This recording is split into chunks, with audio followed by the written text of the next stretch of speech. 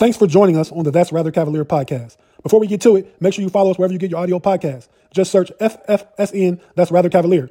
Give us a 5-star rating on Apple and Spotify. Also, check out our Cavs Shorts on the Know It All's YouTube channel. Now let's get to it.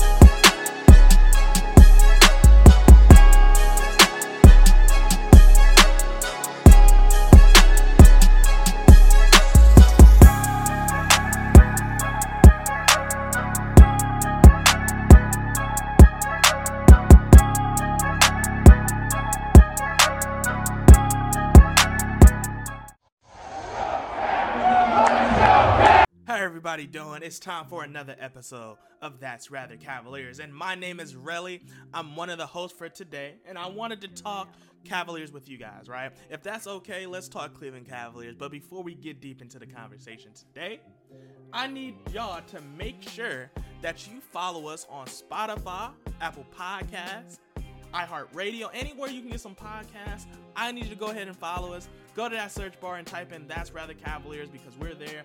And when we get on the wave of this Cleveland Cavaliers season, we're going to be locked in. We're going to be loaded. We're going to have a lot of amazing content. So if you don't want to miss out on any of that, make sure you follow us. And also, too, a better way to communicate with us, if you have any disagreements or you agree with us, follow us on Twitter and Instagram, right? Our handle is That's Rather Cavaliers. So we got amazing content. We got a lot of stuff on the pipeline. We got a lot of stuff for you guys. And we want to make sure that you have amazing quality Cavaliers content on the way. Now, if anybody has been watching That's Rather Cavaliers podcast of recent, you know it was a podcast where I said that I'm 50-50 on Bleacher Report articles because they are either a hit or they are a complete miss. There's no in between with Bleacher Report. Today is an example of it being a huge miss in my opinion. But this article right here is by Eric Pincus, right? And he wanted to discuss teams where their dynamic duo was simply not going to work in the NBA. Now, as you can just imagine, as you probably figure out, the Cleveland Cavaliers duo of Donovan Mitchell and Darius Garland was on that list of duos that would not work amongst the NBA. And they compared us to teams like New York, if New York were to get Jalen Brunson, and New York was able to get Donovan Mitchell paired up with Jalen Brunson, and they compared us to the Portland Trail Blazers that had Damian Lillard and CJ McCollum. Now, when we look at this in totality, you say, all right, I can probably see what they're coming from. They're saying we just have two short guards. It's just not going to work in NBA standards. But I do believe they're not giving us credit for the most complete roster or even just analyzing the incomplete roster, because unlike teams like New York, or really, let's say Portland. Let's start with Portland because I do believe Portland was never going to work. The reason why I think you cannot compare us to Portland is because Portland, when you name CJ McCollum and then you name Damian Lillard, after that you couldn't name their roster. They didn't have a small forward. They was literally running like three guards essentially, and then their big man was never truly a big man, never when they had CJ McCollum and Damian Lillard. And when they got a big man, he was always hurt. And that's where I think you cannot compare us to the Portland Trail Blazers, because we got Mobley, which is drastically better than Nurkic. Honestly, he might have a significantly better career than LaMarcus Aldridge.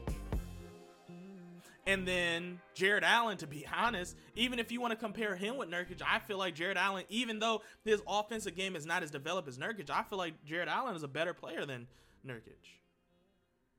And this is why I just have a little bit of a problem with this article, because I don't think it's truly transparent to the reality of the Cleveland Cavaliers. And I understand they got other teams on here. They believe that Minnesota, Karl Anthony Towns, Rudy Gobert duo is not going to work. They believe Trae Young and DeJounte is not going to work. They believe Kawhi and Paul George is not going to work. They believe Luka Doncic and Kyrie is not going to work. And obviously they got James Harden and Joel Embiid, which, I mean, that kind of speak for itself. But when you look at that Cleveland Cavaliers comparison, or the part of where they have the Cavs in it, right? And I read a little bit of it, right? You say the Cavaliers won 51 games, so this entry may be more controversial. If the goal is to win a lot of games and maybe a round in the playoffs, Cleveland may be well suited for that situation, right? The more significant concern is earning a deeper postseason run with a pair of 6'1" guards. It's why, in part, the New York Knicks decided not to go all in on Mitchell to pair with 6'2" guard Jalen Brunson. And it's arguably why the Portland Trail Blazers had several great years, not a good reader, I guess, today, but had several great years, including some deeper playoff success with Damian Lillard and CJ McCollum. Hiding a single shorter guard in a championship quest can be challenging enough, but two, that may be near impossible. In the modern game, the Cavaliers hope that a big man pairing of Evan Mobley and Jared Allen will be able to offset the team's backcourt. It may still work, but even if it doesn't, Mitchell and Darius Garland backcourt may be fine for the Cleveland Cavaliers if the goal is to stay relevant and make the playoffs annually. Anybody that's heard that, you understand there is a lot of discrepancies with those statements. It's a lot of discrepancies with those statements. I believe our team is different than Portland drastically. And even New York, that's not all the way true because they are heavily trying to pursue Donovan Mitchell to pair with Jalen Brunson. The only reason they didn't pull the trigger is because they was trying to get him on such a finesse tier deal. They were just hoping that if they just didn't offer anything, Don would just open up in free agency and he was going to go to New York anyway. I believe Eric in this article, for what it's worth, I understand he is trying to get eyes. This is what all creators, people in his situation is trying to do, so you can hear their take, and I respect that. But at the same time, when you're looking at a Cleveland Cavaliers roster, when you're looking at their games consistently, like, this is why I love That's Rather Cavaliers, because we're watching these games. We're watching the offseason. We're watching these rumors. And you sit there and say, how in the world could you say that when our team and our situation is significantly different than both of the teams you compared us to? The Cleveland Cavaliers is going to be an okay team. Yes, we understand it is situations and players and things we have to discuss if we're trying to get like the Denver Nuggets, but at the same time, or a championship, I should say. And I understand and I respect that. But at the same time, I mean, you can get it done. You just have to have all the other positions checked. You have to make sure all of those is in a situation where you're confident in.